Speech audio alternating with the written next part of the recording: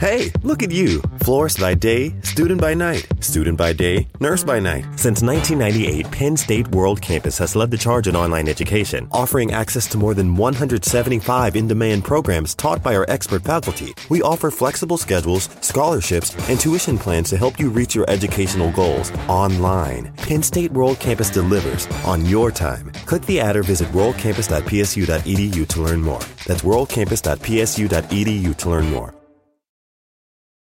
In a fast-paced world, every day brings new challenges and new opportunities. At Strayer University, we know a thing or two about getting and staying ahead of change. For over 130 years, we've been providing students like you with innovative tools and customized support, so you can find your way forward and always keep striving. Visit strayer.edu to learn more. Strayer University is certified to operate in Virginia by Chev and has many campuses, including at 2121 15th Street North in Arlington, Virginia. This episode of Clear and Vivid with Dr. Eric Topol is brought to you by our presenting sponsor, Discovery. For more than 30 years, Discovery's global networks have been helping hundreds of millions of viewers understand their lives, their communities, and the world around them. From science and nature to food and lifestyle, and now the world's biggest sporting events and greatest names in travel and documentary films. The Discovery family proudly informs, entertains, and powers the passions that drive our planet. In a fast-paced world, every day brings new challenges and new opportunities. At Strayer University, we know a thing or two about getting and staying ahead of change. For over 130 years, we've been providing students like you with innovative tools and customized support, so you can find your way forward and always keep striving. Visit strayer.edu to learn more. Strayer University is certified to operate in Virginia by Chev and has many campuses, including at 2121 15th Street North in Arlington, Virginia.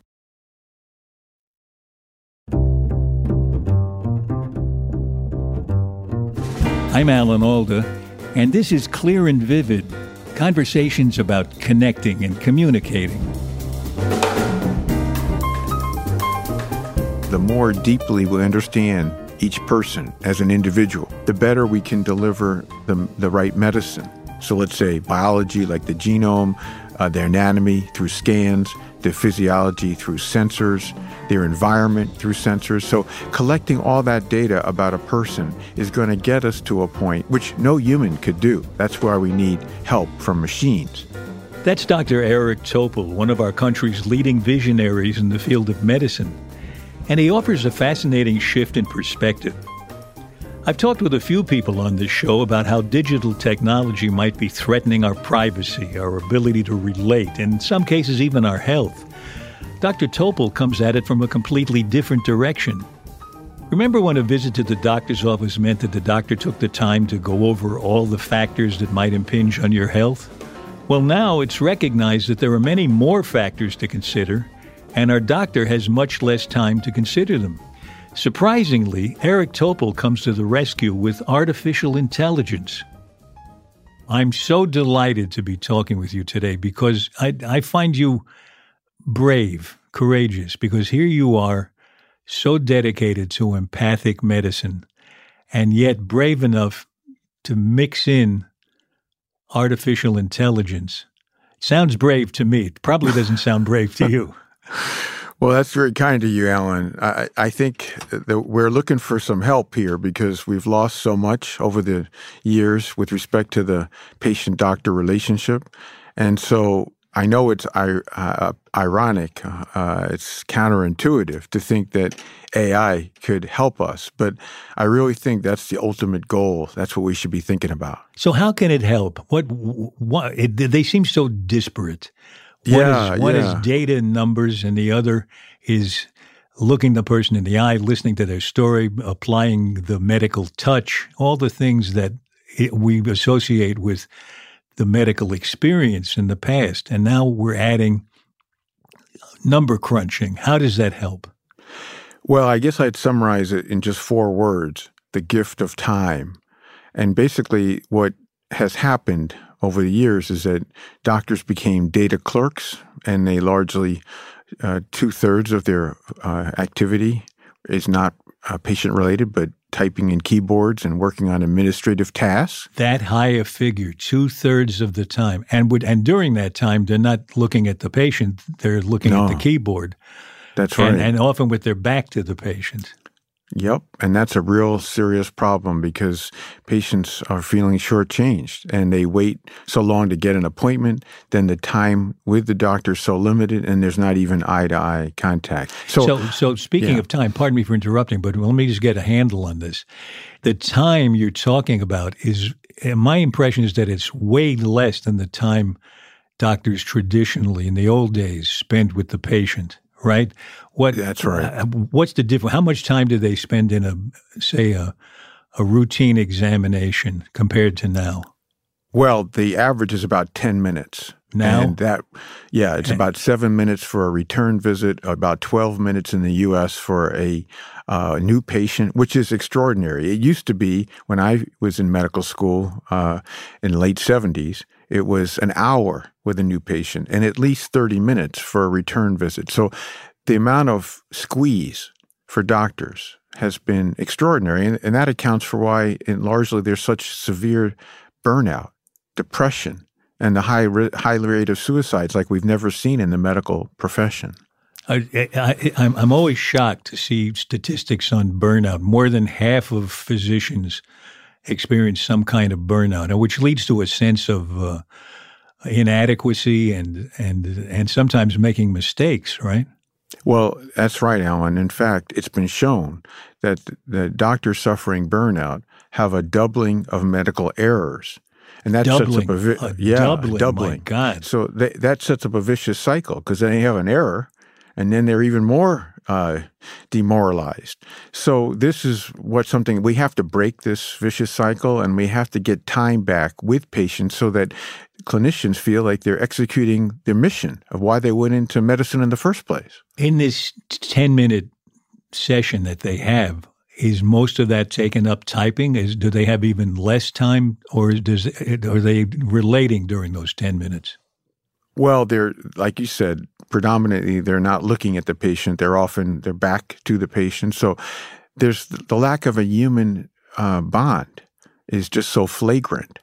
So largely the keyboard is the common enemy of both patients and doctors. So how does the introduction of AI help? Because doesn't the doctor have to enter something?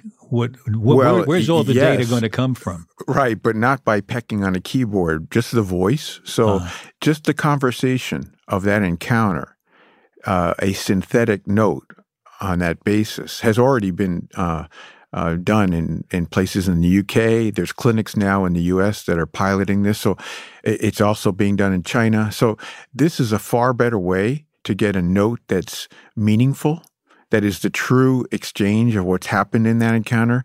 And what's also sad is that notes today that are in electronic records, 80% of the notes are cut and pasted from prior notes, so they propagate all kinds of errors. And also because doctors don't like to type, they don't have a lot of the useful information incorporated in the note. So voice is fast, it's passive, it doesn't require any active effort. You have to excuse me for challenging this a little bit because I'm trying to understand it. Sure. When I talk to my iPhone or my laptop and I dictate an email, I got to check it really carefully because I've often asked people I'm in business with to send me their porridge. Right. Right. Well, you're right. What we have today in the like Siri and Alexa, these are weak compared to what's been developed for the medical voice analytics. So the processing of data from voice, there's now over 20 different companies, some of which are tech titans, like Microsoft and Google, but also lots of startups that have been working on this for the past few years. And so now the level of transcription is as good as professional medical transcriptionists. So it's come a long way. It's not what you're seeing, when you talk to your iPhone. That's a terrific relief to hear that.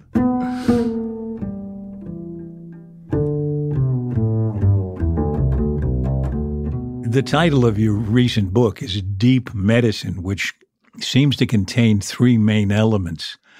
And one of them is the data, some of the data we've been talking about, but apparently even more extensive data. I mean, you seem to be able to expect AI, or perhaps AI is already delivering a kind of data collection that includes almost everything you can know about a person. Yes, the point, I guess, that we have been missing is how the more deeply we understand each person as an individual, as a unique person, the better we can deliver the right medicine, whether it's prevention, whether it's a medication, whatever it is, it's going to be far more accurate, precise, better for the person with this so-called deep phenotyping. You have to help me. What's phenotype mean again?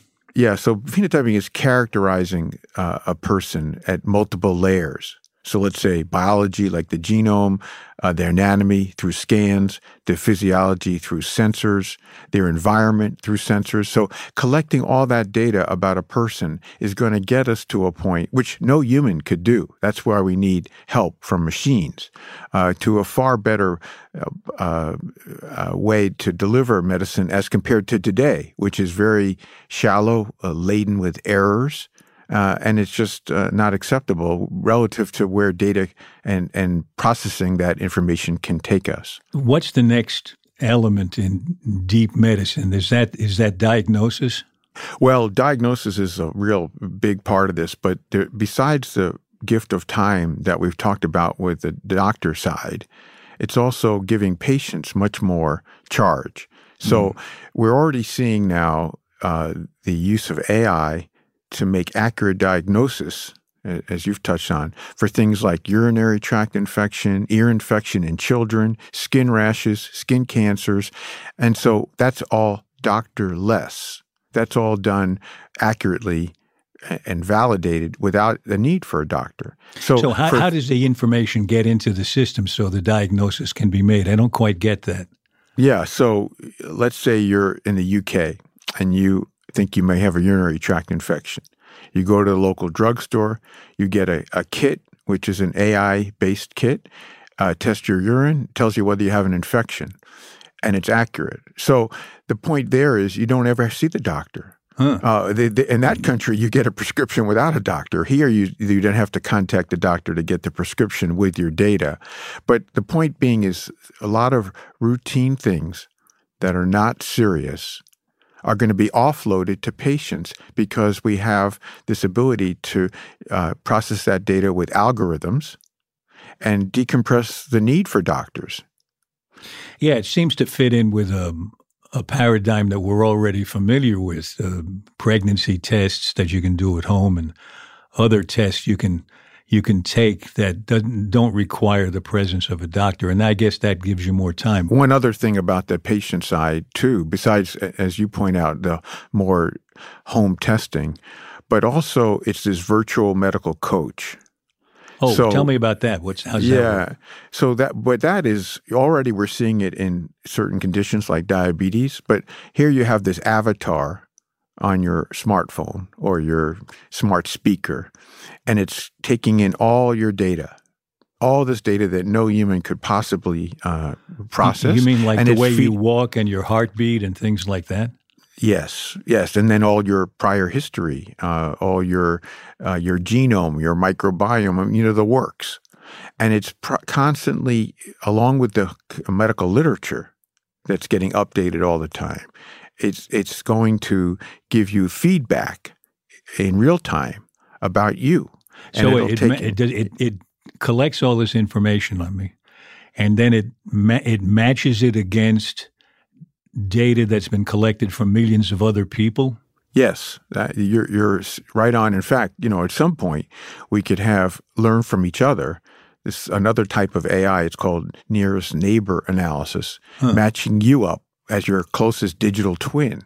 So let's say you had a diagnosis of cancer, and now we find these closest twins around the world that have your genome and your everything and treatment and outcome that work best for someone just like you.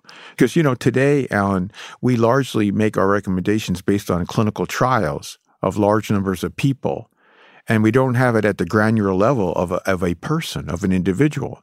I think the idea that people will identify with about how AI can make a difference is cracking this diet story, which has been out there for seemingly forever. And that is that we should all eat this particular diet, this one or that one, which was all wrong because we're so unique. And so it was actually the group in Israel at the Weizmann Institute a few years ago that cracked the case by having data, extensive data from now thousands of people, where they gathered not just their everything they ate and drank, but their sleep, their physical activity, their microbiome of their gut, all their labs, and on and on. And basically, with the glucose sensor that was wearable, they found that each person has a very unique response to food. Like if you and I, Alan, ate the exact same food, the exact same amount, our glucoses would be completely different.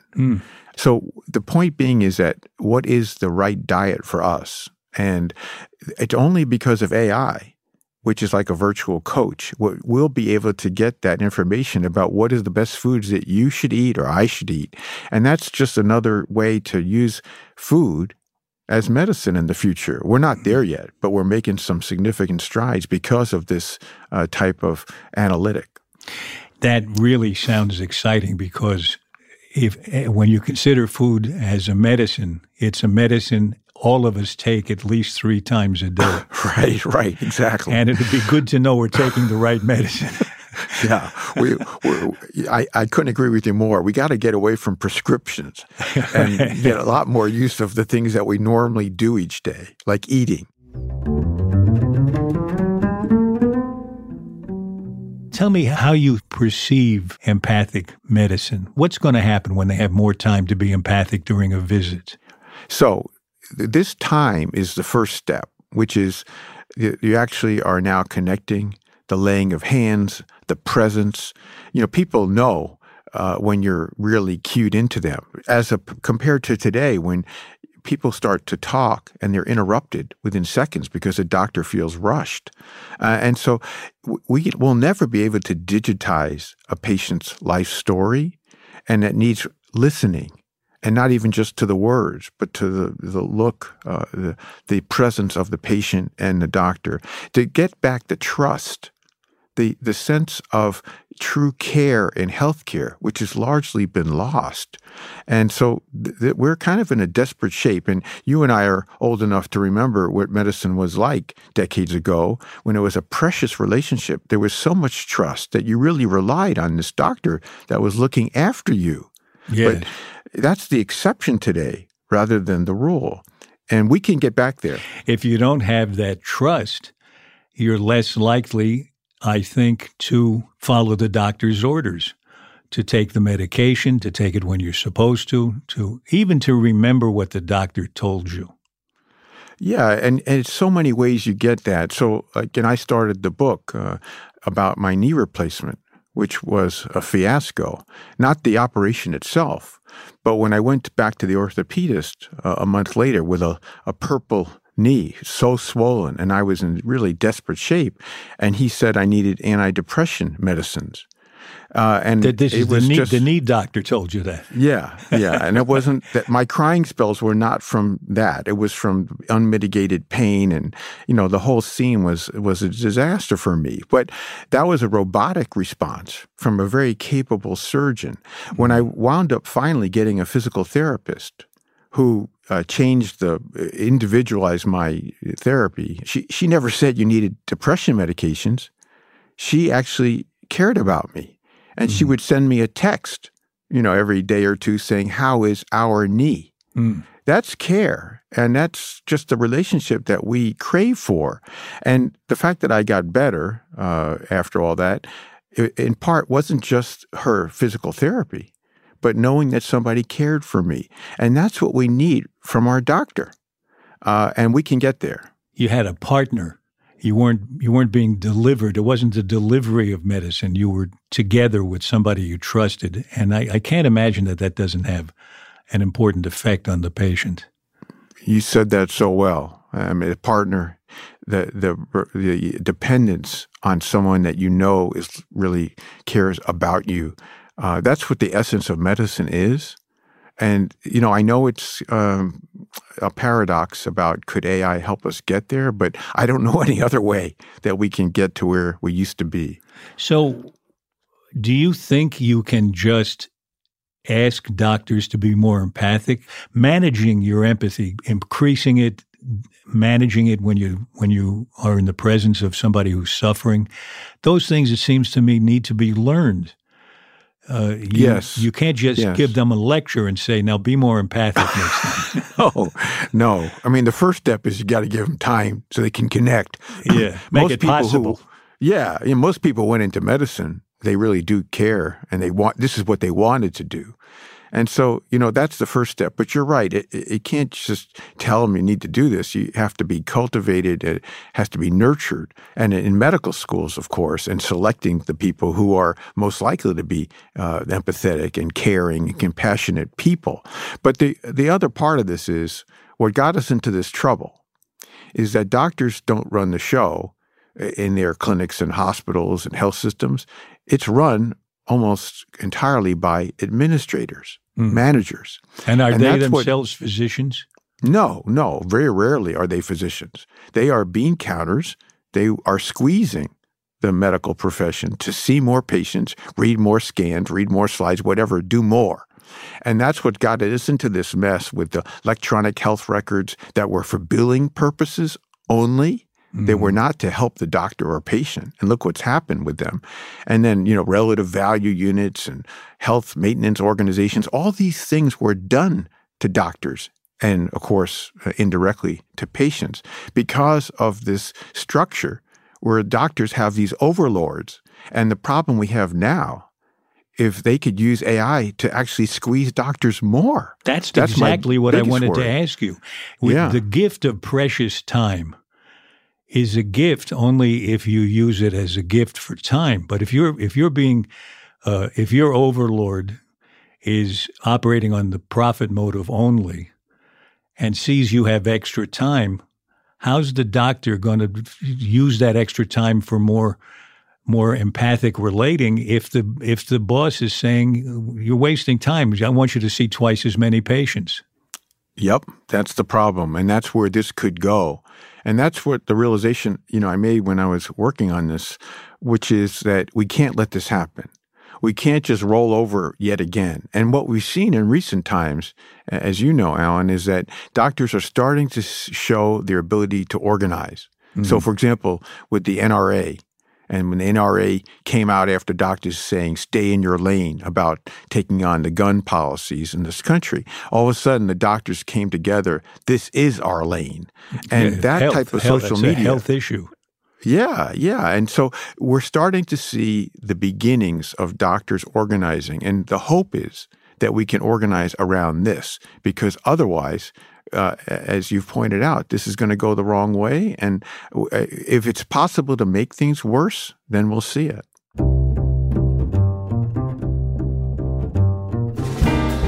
But in this new world of AI, making sure doctors have enough time with their patients is only part of the problem.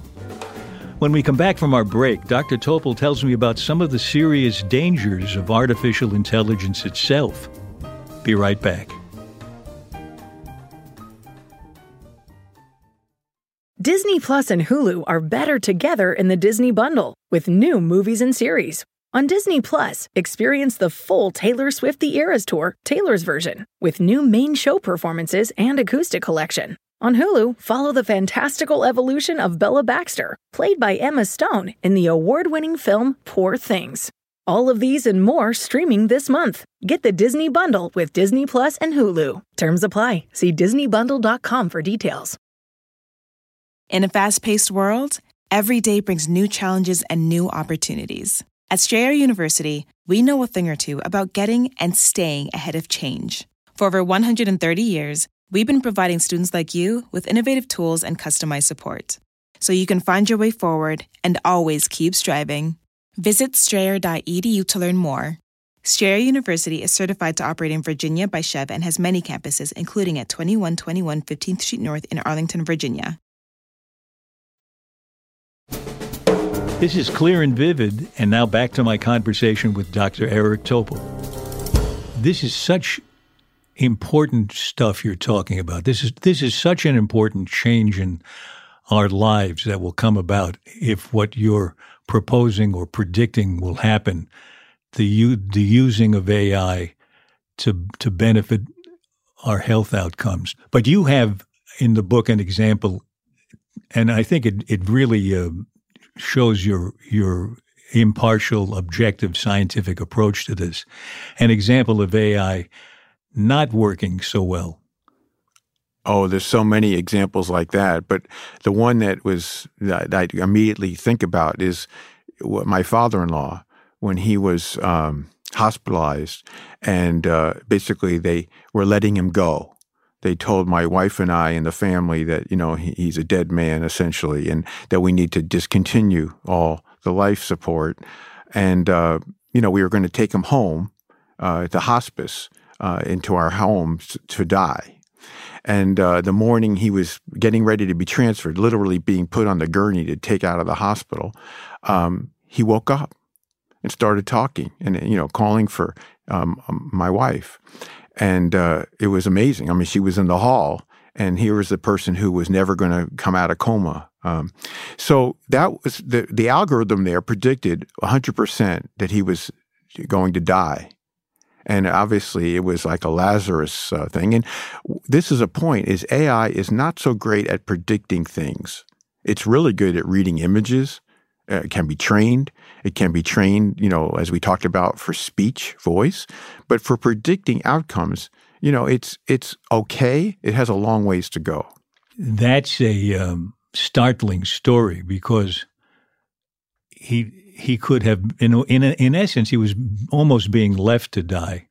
If there was anything more that could have been done to get him back on his feet, you had been officially told hope is lost. And yes, the algorithm told you that. Yes. And that's sort of at the heart of what worries me about these converging lines that seem to be leading us toward algorithms running our lives more than may be prudent. For instance, here's my basic worry. Maybe you can help me out with this. If the machine is working like an artificial neural network and putting data together and see when it has a chance or what probability of being a good match and leading to some useful further matching. I'm saying this in a sloppy way, but the idea that the machine takes so many twists and turns as it puts together data that it never tells us how it arrived at the final conclusion. Right. So we don't know how it got there. And yet it could be making life and death decisions for us. Yeah, no, I'm so glad you brought this up. I mean, this is not just the idea of the black box or lack of explainability, but what you've centered on is why we always will need doctors to provide oversight of any important matter. So if it's anything like diagnosis of a cancer or a need for an operation or you name it, we want a doctor to review that output from any algorithm or neural network, because it could be wrong. It could be subject to malware. It's often, right now at least, lacking explainability. So now you've made me imagine a scene in a movie, and young Dr. Kildare says, "I don't care what the machine says. This person is not going to die." Right. Oh, but doctor, you're just operating on your gut instinct. I'm telling you, this patient is not going to die. Well, the machine is always right. How often are you right? It's so right. It's so apropos. I mean, really? we're going to wind up with a lot of scenes like that. Well, but I would trust the human oversight with the added support of the machine. It's going to be objective data. It's going to see things we can't see. And yes, there's work being done by AI to deconstruct these algorithms, these neural nets. But the point is that it's giving a whole nother support for doctors to process immense data that they could never do. So the example here is the symbiosis or the synergy of having these neural networks plus a doctor. And that's why it's so silly for people to be talking about, we're going to get rid of this type of doctor or all doctors. I mean, that's just nonsense. So we want to have both. You mentioned this has been done in other places successfully, some aspects of what we're talking about. And I heard you've been working in the UK with the health system there. How far have you gone with that? Well, the interesting thing, I got commissioned by the government to review the NHS, to lead a big group there. And the NHS is a lot more progressive than I realized, because they, for example, in emergency rooms in the UK, they've already gotten rid of keyboards. They're using voice to make the notes, which is, in an emergency room setting, I mean, that's kind of like MASH. What is really great is the patient gets a copy of their note with all the information in there, rather than just, very small pieces of it. The idea is that there's a lot going on there, and most patients forget stuff by the time they get home. Or if they've been in the emergency room, they go there because they're acutely ill. This gives a much more comprehensive, complete documentation of what happened there, so they can go back to it. And I think the note is a far better one, and it's automated. So I think it's showing you that it works there is really, I think, a nice foray into where this is headed. And in the next few years, we will see much, much less keyboards when we go for a doctor visit. I'm wondering if there's any reason to introduce the data scientists who are working on these AI projects, if there's any reason to introduce them to real physicians. And I realize they're not directing the way the machine learns. They're just having the machine compare data and learn on its own. But would they benefit from having some translational experiences with the doctors? Oh, you're bringing up an ideal combo. The more we can get data scientists, computer scientists to work with doctors, the better, because they tend to work each of these disciplines in isolation. And so, a classic thing would be, we got this great algorithm. It's got an accuracy of 99%. And the doctor says, well, that's nice, but does it help patients? So we got to get these groups working together so they don't, futz around, and they work on algorithms that are going to help people. Right. It doesn't help to know that 90% of people don't like the robes they're wearing in the hospital. Right. Or maybe it does help. Actually, I'd like to see data on how many people feel humiliated by having to put on those little skimpy gowns. Yeah, that would be most, for sure. It certainly was me. Right. And they open in the back where you can't do anything about it. I know. Isn't it amazing? It's never How did that fixed. happen? How did that, what kind of empathic medicine is that?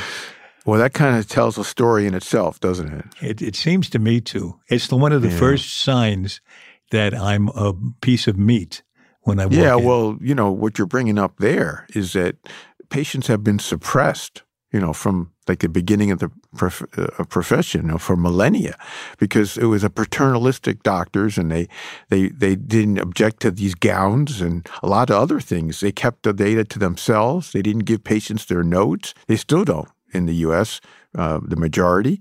And so we got to get over this paternalism, and we got to start thinking about much more from the patient perspective. And gowns would be a really good start. The idea of referring to the patient as a person and not as a room number or an organ or a disease seems to be a really good first step. Right. And that goes along the continuum of empathy. If you don't see the patient as an equal, if you don't listen, if you don't really get a bond established, then it's not going to go very far. It reassures me to know that I'm sort of on the right track in following your example of how I try to get doctors to be more empathic. Because one of the ways I think I know that is I gave a talk to doctors once, because I am an expert in one field of medicine, which is being a patient So I speak Right. to them from the point of view of my expertise as a patient. And one talk I gave, I entitled, "The Patient Will See You Now." And I realized later that's the title of one of your books. Right. And so the patient will see you now. That's a flip, of course, to some of the most famous words in all of medicine. The doctor will see you now. Which is really after that 3-hour wait. Yeah. And you wait 3 weeks to get the appointment. Then you're an hour in the waiting room. And then the receptionist says, the doctor will see you now. It's like, oh my gosh, right. help me, help me. So my take on that when I gave that talk was to flip it, and I must be your take on it too, to flip it that the patient is the one with the information you need to get. Yeah. And that flip, it's still in the early days because it was so entrenched in the doctor being the doctor knows best and in control. But we have to cede control. We have to, communicate better. The thing that's really tipped this, Alan, is the fact that when all the data went digital, it became eminently portable. And so it's very hard to suppress and withhold information from people now because they have a right to have. It's their data. It's their body. It's they're the ones that have the most critical interest in the data. So it's so easy to download. You Right. You have no reason to keep it. Yeah, why doesn't everybody have all their data? I mean, nobody does. I mean, it's all distributed in multiple different doctors and health systems, and they don't have their actual scans. Did you know that 10% of medical scans in the U.S. are repeated because a patient can't get a hold of their scan? That's and so interesting. it's a waste of billions of dollars just because people don't own their data. I've had a scan that I've gone to another doctor once or three doctors and needed the scan, and I had to have the actual original scan transported from one doctor to another. And at one point along the way, it's bound to get lost. Right. Well, and, a lot of people, they just can't even get it to happen. It's just, there's so much difficulty in getting your data that you paid for. It's like, what's wrong with this picture? What's the rationale for not releasing the data to the patient? I don't get that. Well, legally now there are laws that are supposed to happen, but the real story is the so-called information blocking. And basically what that is that the health systems don't really want to give out the data. They don't want to lose the patient. They don't want these second opinions to be done. We'll keep you by keeping your data. Yeah. And so, it's a default mode is whatever we can do to prevent this from being, if you acquiring your data, going elsewhere, we're gonna do that. It's rampant. They'll keep my shoes next.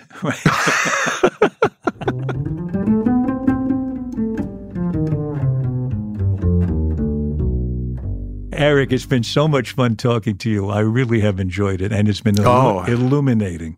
I thoroughly enjoyed it too, Alan. What a real treat. Before we close, I hope you're up for this. We always end with 7 quick questions that invite 7 quick answers, and they're generally about relating and communicating, which is really what we've been talking about today. Are you up for it? Sure. Okay, first question. What do you wish you really understood? Oh, gosh, that's a tough one. Well, I mean, I think the meaning of life is always there, out there. Is you think about it all the time. And I think that's something that I ponder about quite a bit. Okay, good. What do you wish people understood about you? Well, a lot of people think that I'm into the technology, where they don't really understand that that's just a path to enhancing the humaneness, the humanity. So I think they really don't understand. If they were a patient of mine or they were a colleague, they would know better. But that I think is a misperception. Okay, next. What's the strangest question anyone has ever asked you? I think the first question you asked me. But that's a question you ask yourself all the time. It's not so strange. Right, but you brought it out. That's the difference. Yeah. Okay, here's the next one. How do you stop a compulsive talker? That's a good one. I think the way to do that is nonverbal communication. Go to that could sleep. Well, I mean, you kind of get antsy, move around, you're looking somewhere else, because if you try to cut them off, that doesn't go too well. So, I think that you have to try to convey that the person's just needs to kind of let up in different ways. Okay, now I want to frame this next question. If you take empathy as meaning you're taking the other person's perspective into account, not that you're compassionate toward them or sympathetic toward them, is there anyone for whom you just can't feel empathy? Well, I think that's a really important point. There's a lot of times you might get that sense as I can't feel empathy for this person. But that's where that's what we want to strive for. I mean, I think that reflex about that there's something about this person which is just, very negative. We don't want to go there. We really want to see the positives about everybody. That's such a good point. And the way I hadn't heard it put that way, and it's to a great extent you're saying when you feel I just can't experience empathy for this person, in a way, that's when you need to call up your empathy the most. Yes, that's where you got to go into system 2 thinking, and you got to not be reflexive, but reflective. Good. And you got to say, hey, you know what? There's a human being right here, and there's some things I don't like about this person, but you know what? That's what I'm all about. That's why I'm doing this, and you got to reach for it. Okay, how do you like to deliver bad news? In person, on the phone, or by carrier pigeon? That has to be done in person. There's no other way. Yeah, how do you like it? But you don't like it. But there's an art to that. It takes time. It takes time to do that, and it's essential. But doing that through phone or email or some other means is just unacceptable. Of course, sometimes that becomes necessary just because of unusual circumstances. But that's where the human-human bond thing is really the essentiality. Last question. What, if anything, would make you end a friendship? Well, I think a sense of real betrayal. I think that, when you feel like someone's going after you ad hominem, that would be really a challenge to a friendship. Fortunately, it doesn't happen very often, but, I think I've certainly seen some examples of that through my life. It's really heartbreaking when it happens, but unfortunately it can happen. Well, I've had a lovely conversation with you. I hope that's the beginning of a beautiful friendship, Louis. Well, I really enjoyed it, and I look forward to having more chats with you over the years ahead. Me too. Thanks so much, Eric. Bye-bye. Thank you. All right. You take care.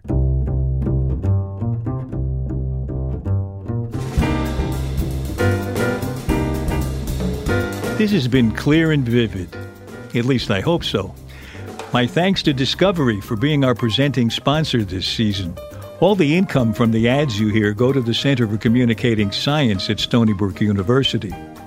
Just by listening to this podcast, you're contributing to the better communication of science. So thank you. For more information about the Alda Center, please visit aldacenter.org.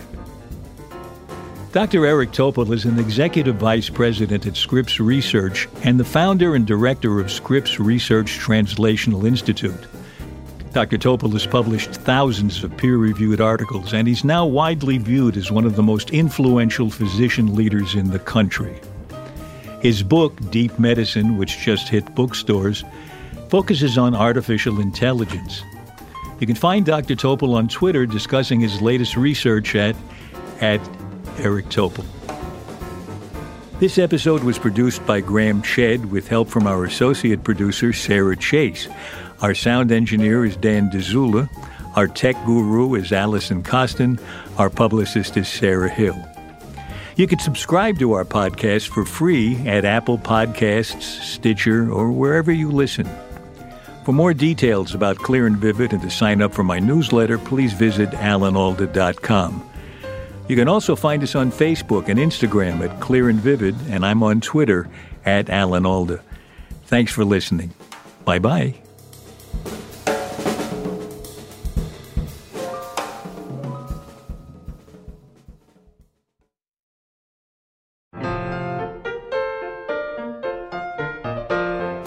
Next in our series of conversations, I talk with my friend Henry Schleif, who has made a real impact in the field of television. The ability to communicate in this world, communicate effectively, is so important.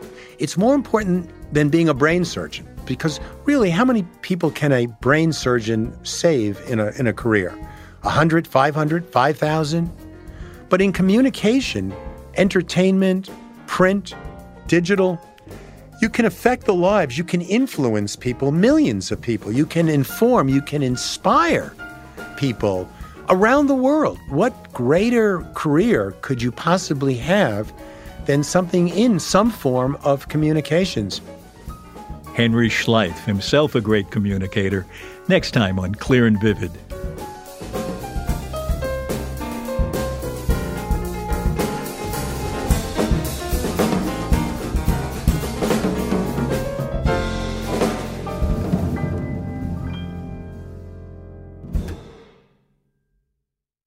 In a fast-paced world, every day brings new challenges and new opportunities. At Strayer University, we know a thing or two about getting and staying ahead of change. For over 130 years, we've been providing students like you with innovative tools and customized support, so you can find your way forward and always keep striving.